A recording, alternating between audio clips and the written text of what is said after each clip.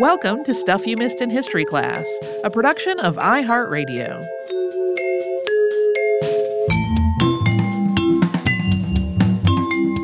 Hello and welcome to the podcast. I'm Tracy V. Wilson. And I'm Holly Fry. Back when we went to Paris in 2019, which it feels like eons ago, and maybe something that happened on another planet at this point.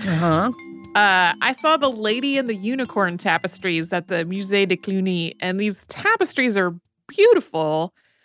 After I looked at the tapestries, and then I went through the entire rest of the museum, I went back into the tapestry room and just sat with them for a while.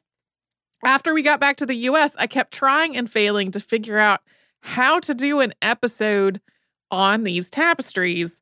And then it finally dawned on me that looking at unicorns more broadly might be the way to go. Rather than trying to intricately describe tapestries with our words on an audio podcast.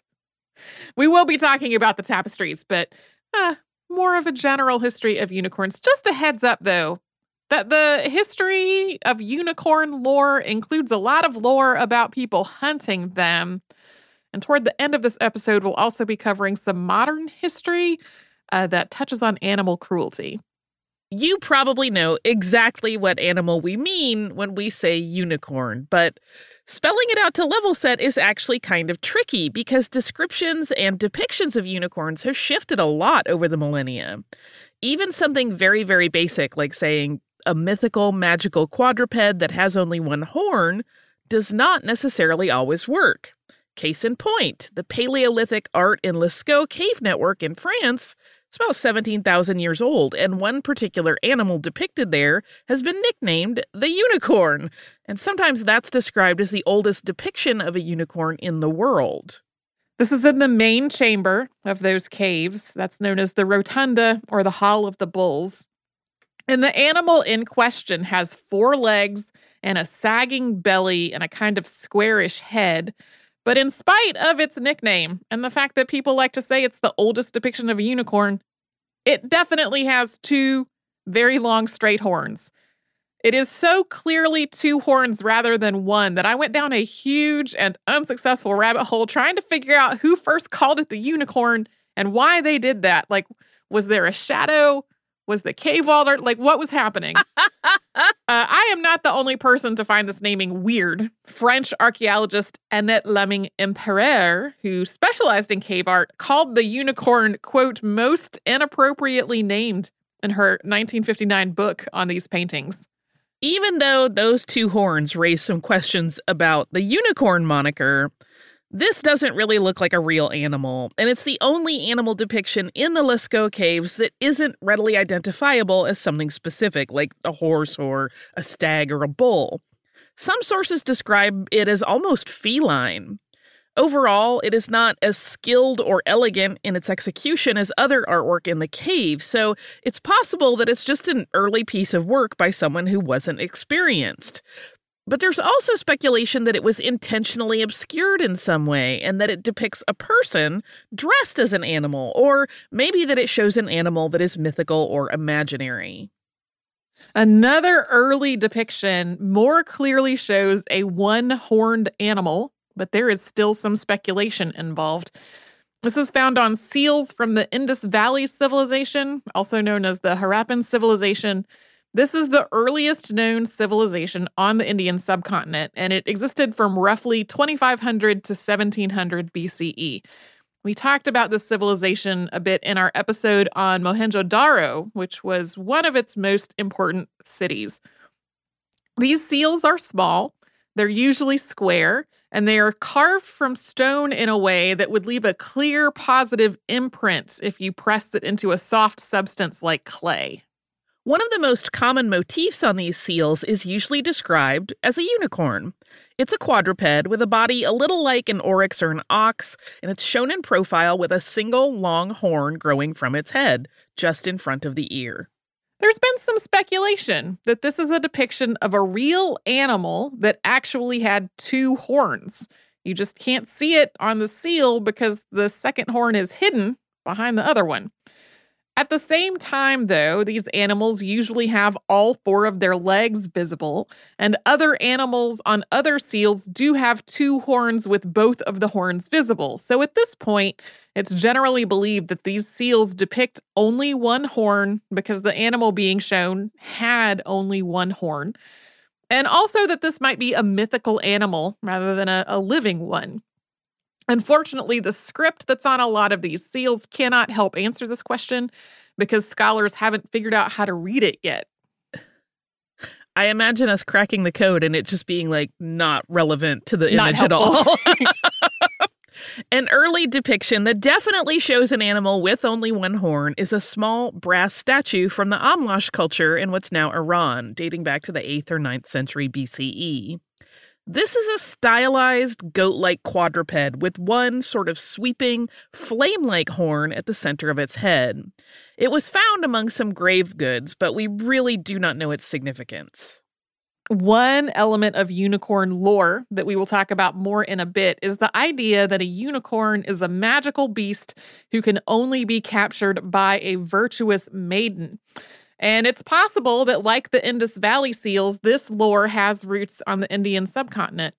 The Hindu epic poem Mahabharata was composed in Sanskrit and probably written down for the first time sometime between 300 BCE and 300 CE, although it circulated orally before that.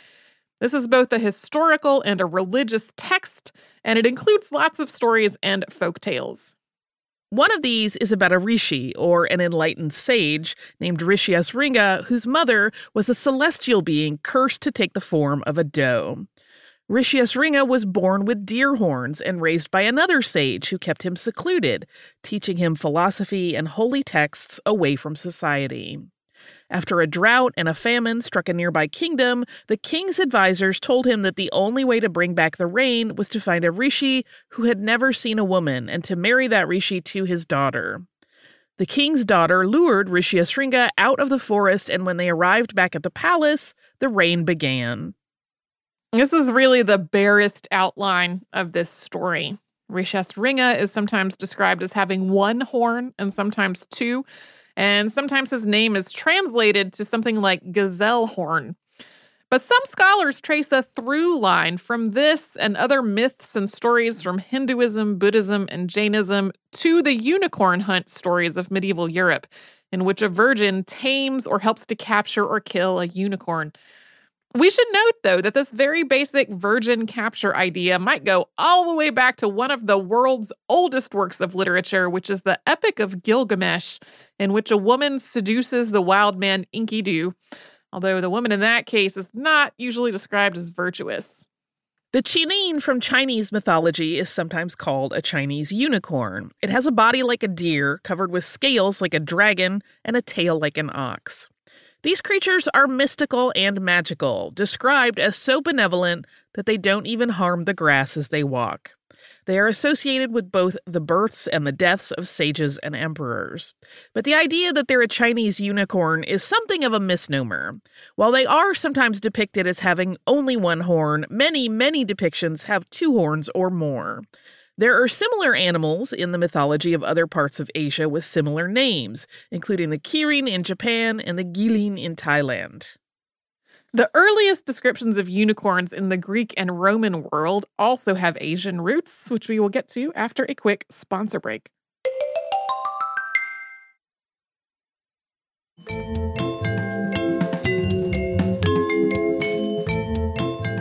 Many European descriptions of unicorns from the medieval period and later trace back to the work of Ctesias of Cnidos, who was a Greek physician and historian who lived around 400 BCE. And Ctesias' description goes back to what is now India. To be clear, Ctesias had not been to India. He lived in and traveled through Persia for about 17 years while working as court physician to Achaemenid kings Darius II and Artaxerxes II. He met people who had traveled and traded along the Silk Road, and he wrote what he heard from them in his book, Indica. This book is believed to be the first Greek work entirely about India. It wasn't particularly accurate, though. Ctesias left Artaxerxes' service around 398 or 397 BCE and went back to Greece. It was only after that point that he wrote his Indica, along with a similar book that was on Persia. A lot of what he wrote was probably secondhand at best. He learned it from people whose travels might not have taken them all that close to the Indian subcontinent. He also documented stories from myths and epic poems as though they were just straightforward fact. To make matters worse, we don't have a complete copy of the Indica today. We just have fragments and quotes from it in the work of later writers, many of whom really thought he was a crackpot. In the Indica, Ctesias describes, quote, certain wild asses. They're as big as a horse or bigger, as well as being strong and so fast that no other animal can outrun them. Ctesias describes these animals as white, with a crimson head, with a horn growing from their brow that's half a cubit in length. That works out to approximately 9 inches or 23 centimeters. The horn is white at the bottom, black in the middle, and crimson at the tip. According to Ctesias, the meat of these animals is too bitter to eat, but they are hunted for their horns and their ankle bones, or taluses. If somebody drinks from a cup made out of the horn, they're immune to poison and to seizures.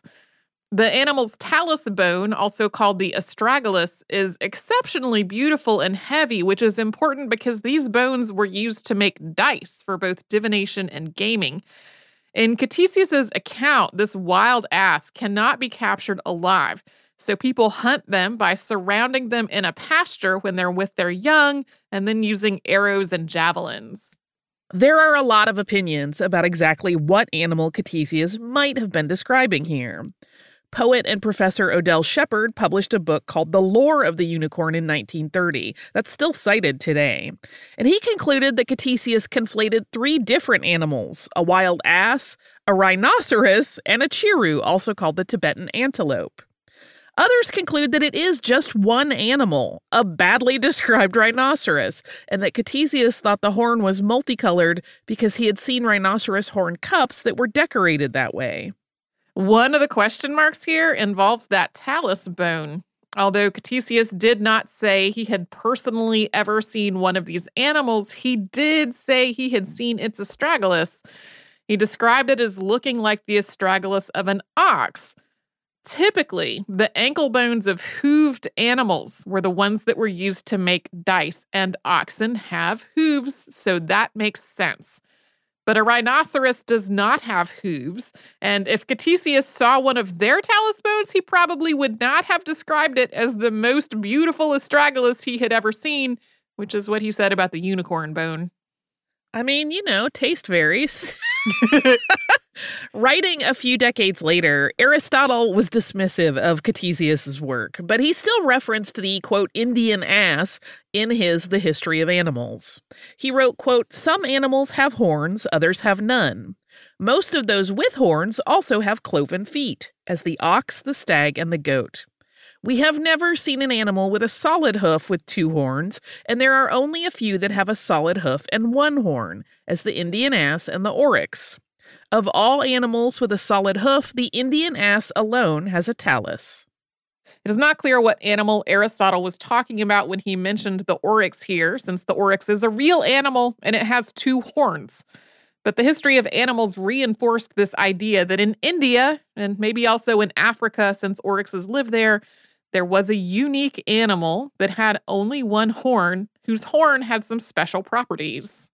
In general, one-horned animals were clearly seen as remarkable and worthy of note. Julius Caesar's commentaries on the Gallic Wars, written around 50 BCE, includes descriptions of the strange animals of the Hercynian forest. One is an animal that has the shape of an ox and a deer, but with 1 horn branched like a hand, stretching out from its forehead in between its ears. Sometimes this gets kind of distilled to Julius Caesar said there were unicorns in Germany. Just, sure. Pliny the Elder's Natural History, published in 77 CE, describes an Indian animal with 1 horn in a way that seems to have come from Ctesias' earlier writing. But he goes on to say that people in India hunt, quote, a very fierce animal called the monokoros, which has the head of the stag, the feet of the elephant, and the tail of the boar, while the rest of the body is like that of the horse. It makes a deep lowing noise and has a single black horn, which projects from the middle of its forehead 2 cubits in length. This animal, it is said, cannot be taken alive. Later Roman writers returned again to Ctesias's description, including Aelian around the 2nd century. Aelian's description is quite similar to the one of Ctesias, except he describes the animal's body as red with a black horn. By about this point, an animal called the monoceros was becoming used as a symbol or allegory in Christian artwork. There are a whole lot of depictions that today we would call unicorns that are represented in mosaics and reliefs and tapestries and manuscript illuminations. Unicorns came to represent purity and chastity, as well as sometimes representing Jesus Christ. Around the year 190, Tertullian of Carthage wrote that the unicorn's horn represented the cross. Depictions of unicorns being hunted often included wounds that were reminiscent of Jesus Christ's wounds during his crucifixion, and sometimes maidens that were depicted along with the unicorn were meant to represent the Virgin Mary. By about the 3rd century CE, the Greek word monoceros had made its way into translations of the Christian Bible in place of the Hebrew word re'em. In modern Hebrew, this is often translated as oryx, although there is some argument that it references the now extinct aurochs. Just to be clear, since we got a lot of email the last time these came up, the oryx, O-R-Y-X, is an antelope with long horns. It still lives today. But the aurochs, A-U-R-O-C-H-S, is a bovine species that is now extinct. Over time, the Greek word monoceros was translated as the Latin word unicornus. Way back at the beginning of this episode, we talked about epic poems in which wild men were captured by a maid. And by the 4th century, this idea had also folded into the unicorn lore. Instead of being impossible to catch alive, unicorns were depicted as approachable only by virtuous young women. One of the earliest appearances of this idea is in the collection known as The Physiologists, whose author is unknown. This is a bestiary written sometime between the 2nd and 4th centuries, and one passage describes the unicorn as strong and fierce and capable of being caught only with the help of a maid. In his Etymologies, Spanish cleric Isidore of Seville wrote of the monoceros as a tremendously strong animal, capable of killing elephants with its horn. Isidore agreed with the author of The Physiologists, according to Isidore, that there was only one way to catch it. Quote, if a virgin girl is placed in front of a unicorn and she bares her breast to it, all of its fierceness will cease and it will lay its head on her bosom, and thus quieted, it is easily caught. Past podcast subject Hildegard of Bingen also wrote about maidens catching unicorns in the 11th century, with various parts of the unicorn having medicinal value. Mentions of the unicorn were not exclusive to Christian texts during this period. Islamic texts described an animal called the karkadan, which physically resembled a rhinoceros and could be lured by a maiden. That animal's horn was also reported to treat poisoning. During the medieval period, unicorns proliferated in stories, poems, religious writings, bestiaries, illuminated manuscripts, just on and on. And they were also used in heraldry, for example, as part of the royal coat of arms of Scotland, which included a lion on a golden shield, supported on either side by a white unicorn bound in a golden chain. When James VI of Scotland ascended to the English throne as James I in 1603, the coat of arms retained the Scottish unicorn on one side, replacing it with a lion on the other. The idea that the unicorn's horn could cure or prevent poisoning went all the way back to Ctesias, and by the 12th century, people were selling purported unicorn horns. These were usually off-white or ivory-colored. They were long and narrow and spiraled and so valuable and rare that they were passed down within royal and noble families. We'll come back to these later.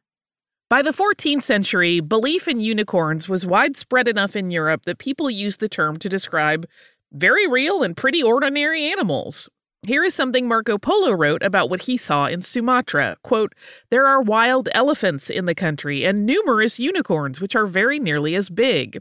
They have hair like that of a buffalo, feet like those of an elephant, and a horn in the middle of the forehead, which is black and very thick.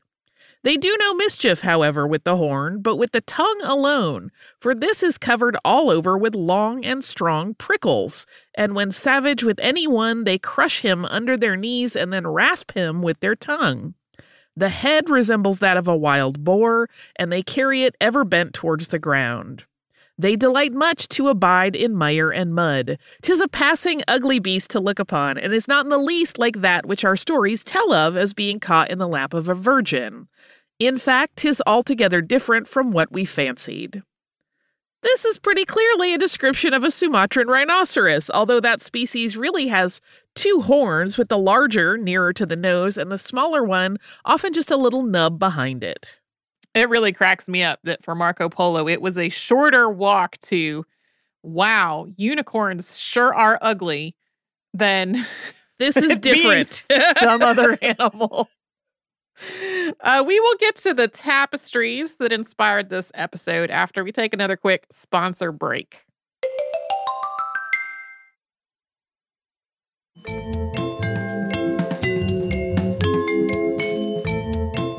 Now, we are finally to the subject that prompted me to do this episode, which is tapestries.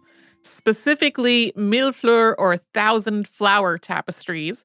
These have a background that are almost totally covered in these tiny flowers and plants. This style of tapestry was popular in the late 15th and early 16th centuries in Europe, especially in France and the Low Countries. There were lots of tapestries made in this style, and there are two different sets that depict unicorns that are still in existence today and are among the greatest works of medieval artwork that we still have. One, which we mentioned at the top of the show, is The Lady and the Unicorn. This is a set of 6 tapestries made around 1500. The Musée de Cluny acquired them in 1882 after they were discovered at a chateau a couple of decades before, where they were being damaged by dampness and rodents. 5 of them represent the 5 senses: touch, taste, smell, hearing, sight. And the 6th is called À mon seul désir, or To My Only Desire. It's named for the words displayed on a tent shown in the tapestry. Like the name suggests, each of them depicts a lady and a unicorn. Each one also features a lion, and some also include other women or other animals. Or sometimes both. The plants and animals that fill the backgrounds of these tapestries are real. They show things like oak and orange trees, holly, monkeys, rabbits, dogs, and various birds. They're also all clearly meant to be a set. They all have the same red background. The coat of arms of the Leviste family is incorporated into each of them. And the elegant lady and the unicorn are always shown in a blue oval. Each of these tapestries has the lady doing something that's associated with the sense that is being portrayed. So in the one representing touch, she's touching the unicorn's horn. And in sight, she is holding a mirror. It's really not known who wove these tapestries or where, or which member of the Leviste family commissioned them, which is presumably how they came to be made. And then there's debate about how to interpret them. Are they a meditation on the senses? Is À mon seul désir a sixth sense? Or some aspect that united all of the other senses? Or just something else we haven't figured out yet? In that tapestry, the lady is placing some jewelry in a chest held by a maid, or perhaps removing that jewelry. And we don't know. What is their significance? The other major set of unicorn tapestries is at the Met Cloisters in New York City, and it is a sequence depicting a hunt for the unicorn. There's some debate about what order these are meant to be shown in, as well as whether the ones that are generally listed first and last are really part of that same set. With those two included, they are the hunters enter the woods, the unicorn purifies water, the unicorn crosses a stream, the unicorn defends himself, the unicorn surrenders to a maiden, the hunters return to the castle, and lastly, the unicorn rests in a garden, which is also called the unicorn in captivity. These were probably woven between 1495 and 1505, but they were first documented in 1680 in the home of François VI de la Rochefoucauld. The tapestries stayed in the La Rochefoucauld family until the French Revolution, when they were looted but ultimately returned. John D. Rockefeller Jr. bought them in 1923 and donated them to the Met Cloisters in 1937, with the exception of the unicorn surrenders to the maiden. Much of that one is missing, probably due to damage after the tapestries were looted during the French Revolution. Rockefeller bought the remaining pieces separately after learning that the family still had them and that parts of them were being used to plug up drafty walls. As with the Lady and the Unicorn tapestries, we don't know for sure who commissioned these or exactly where they were made, but each of them includes the letter A and a backward E, and that might be a clue. It's possible that these were made in celebration of the marriage of Anne of Brittany to Louis XII in 1499. There's debate about how to interpret these tapestries as well. One interpretation is that the unicorn hunt is an allegory for the crucifixion of Jesus Christ, and that if the unicorn rests in a garden is really part of the set, it's meant to represent the unicorn in a paradise, or a unicorn that has been resurrected. Discussions of the symbolism in these tapestries extend not only to their subjects, but also to the plants and the animals in the millefleur background. These tapestry sets were made as European belief in unicorns as real magical animals was really approaching its peak. But by the late 16th century, more and more people were starting to express some skepticism about this. One was past podcast subject Ambroise Paré, who described the unicorn as, quote, more imagined than real and natural in his Book of Venoms in 1579. His 1582 discourse on the unicorn expressed his doubts about both unicorns as a real animal and cures that were supposedly made from their horns. An anonymously published rebuttal compared Paré to the devil, and he responded by publishing Retort of Ambroise Paré to the response made against his discourse of the unicorn. This led to a whole huge back and forth that escalated all the way to people denouncing him to Henri III of France and Catherine de' I love this idea of writing papers back and forth to yell at one another. It's the slow burn way to be angry. Yeah, it was like a Reddit thread, but in 1582. In the 16th and 17th centuries, sailors from places like Italy, Spain, and Britain started voyaging farther into the Arctic, searching for a passage to Asia. And they encountered an animal that people who lived in the far northern parts of the world already knew about. That was the narwhal. Narwhals have a long, distinctive tooth, usually only one, found most often but not exclusively in males. In other words, they look like a whale with a unicorn horn. It did not take long for people to make the connection between this long, straight, spiraling whale tooth and the alicorns or unicorn horns that had been passed down through families as remedies for poison. It's likely that some of these were made by other means, like getting a tusk of something else and like boiling it until it was soft enough to make it straighter and spirally.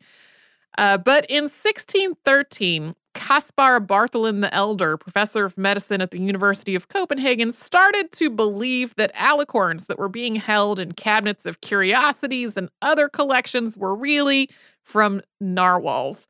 His brother-in-law, Ole Worm, concluded the same after comparing narwhal skeletons with purported unicorn horns. Caspar's son, Thomas, compiled and synthesized their research and added his own material in 1645, publishing it as New Observations About the Unicorn. Thomas Bartholin concluded that alicorns were real and had powerfully effective medicinal uses, but that they were marine tusks, not the horns of land animals. So if you needed alicorn, you should buy it right from the source, that source being Scandinavian whalers. This cracks me up because it was really like these ones that come from an industry important to where we live are the real deal. People didn't entirely give up on the idea of unicorns as a real land animal, though. In 1663, a unicorn skeleton was purportedly discovered in a cave in Quedlinburg, Germany. One of the people who believed that this skeleton was the real deal was scientist and mathematician Gottfried Wilhelm Leibniz.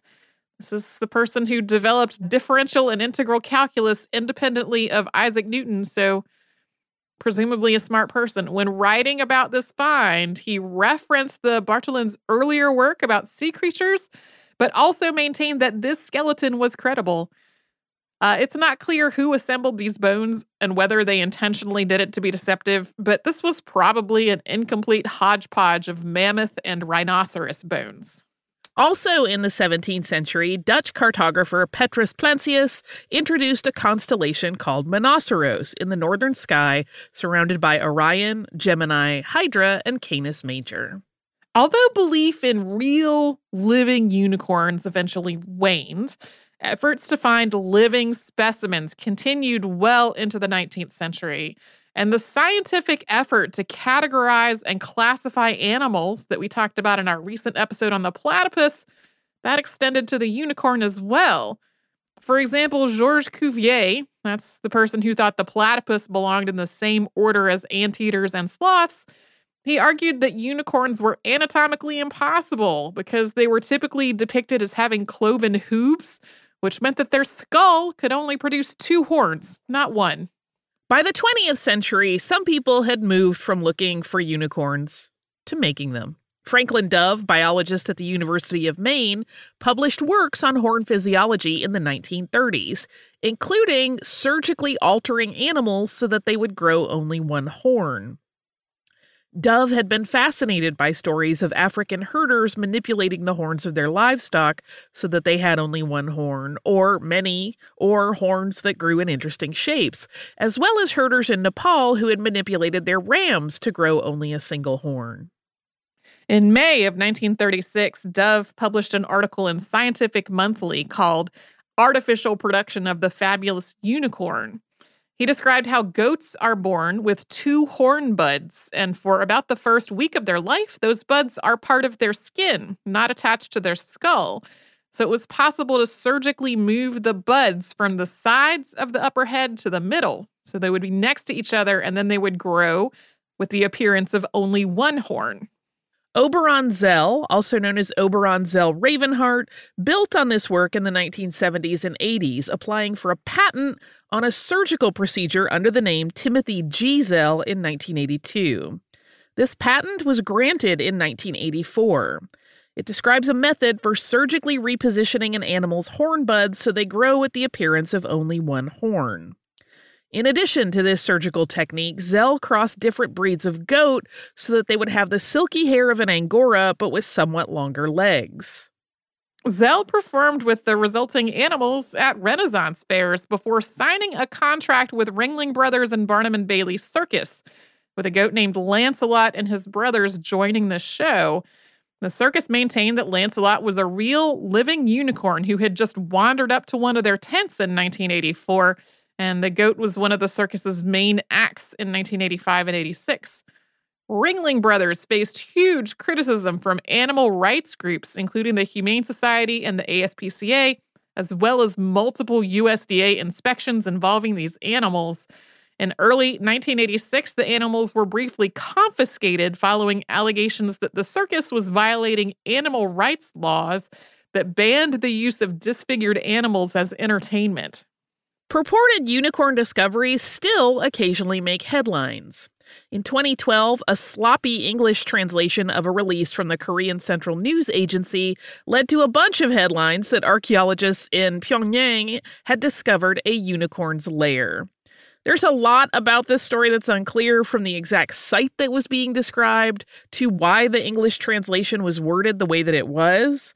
But what the announcement was really about was a place called Kirangul, or Kirin's Grotto, which is associated with King Tongmyong, founder of the ancient kingdom of Goguryeo.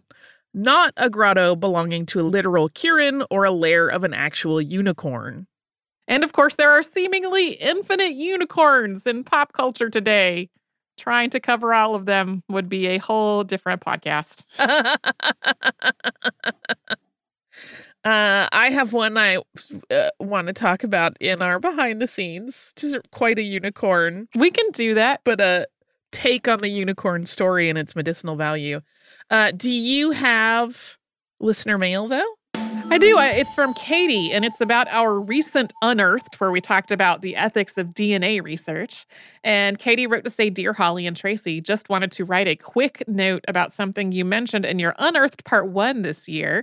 In your discussion of the DNA analysis of Sitting Bull's hair, you mentioned that an ethical code for ancient DNA research was published in October in Nature. That code, while a good first step, was not without its problems and controversies. It was drafted by a group of over 60 active ancient DNA researchers out of a virtual meeting in 2020.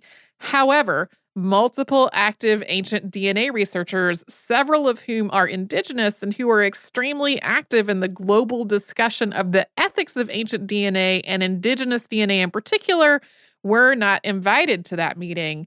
Just wanted to direct your attention to some of the excellent commentary by several of those scientists on those guidelines. See this commentary in the New York Times, as well as this response piece in Nature. Thank you for all of your excellent work. Love your work from me and Miriam Rougarou. That's from Katie. I think Miriam Rougarou is a pet, maybe, but I have not. The picture was broken. No. Unfortunately. So, yes, I did not actually see any of this commentary because I had been trying to figure out whether to talk in more detail about the DNA Code of Ethics that was published late last year. And I wound up just including it as like a one-sentence aside, and I did not look further into all of the discussion around it, which I would have done with a longer treatment. So I'm sorry for dropping the ball on that. And thank you, Katie, for bringing my attention to it. I did read the New York Times commentary. I was going to say the response piece in Nature is behind a paywall. Probably the commentary in the New York Times is also behind a paywall, but I have access to the New York Times. So I have not been able to look at the response piece in Nature yet. But yeah, the point was made in the New York Times article that like some of the voices who would be most important to this discussion, because one of the really critical pieces of it is thoughtfully and ethically dealing with the DNA of indigenous people, like the researchers who were specifically involved in that were not involved in the conversation. So thank you, Katie, for that note. If you would like to send us a note about this or any other podcast, we're at historypodcast@iheartradio.com, and we're all over social media at Missed in History. That's where you'll find our Facebook, Twitter, Pinterest, and Instagram. And you can subscribe to our show on the iHeartRadio app, wherever else you like to get your podcasts.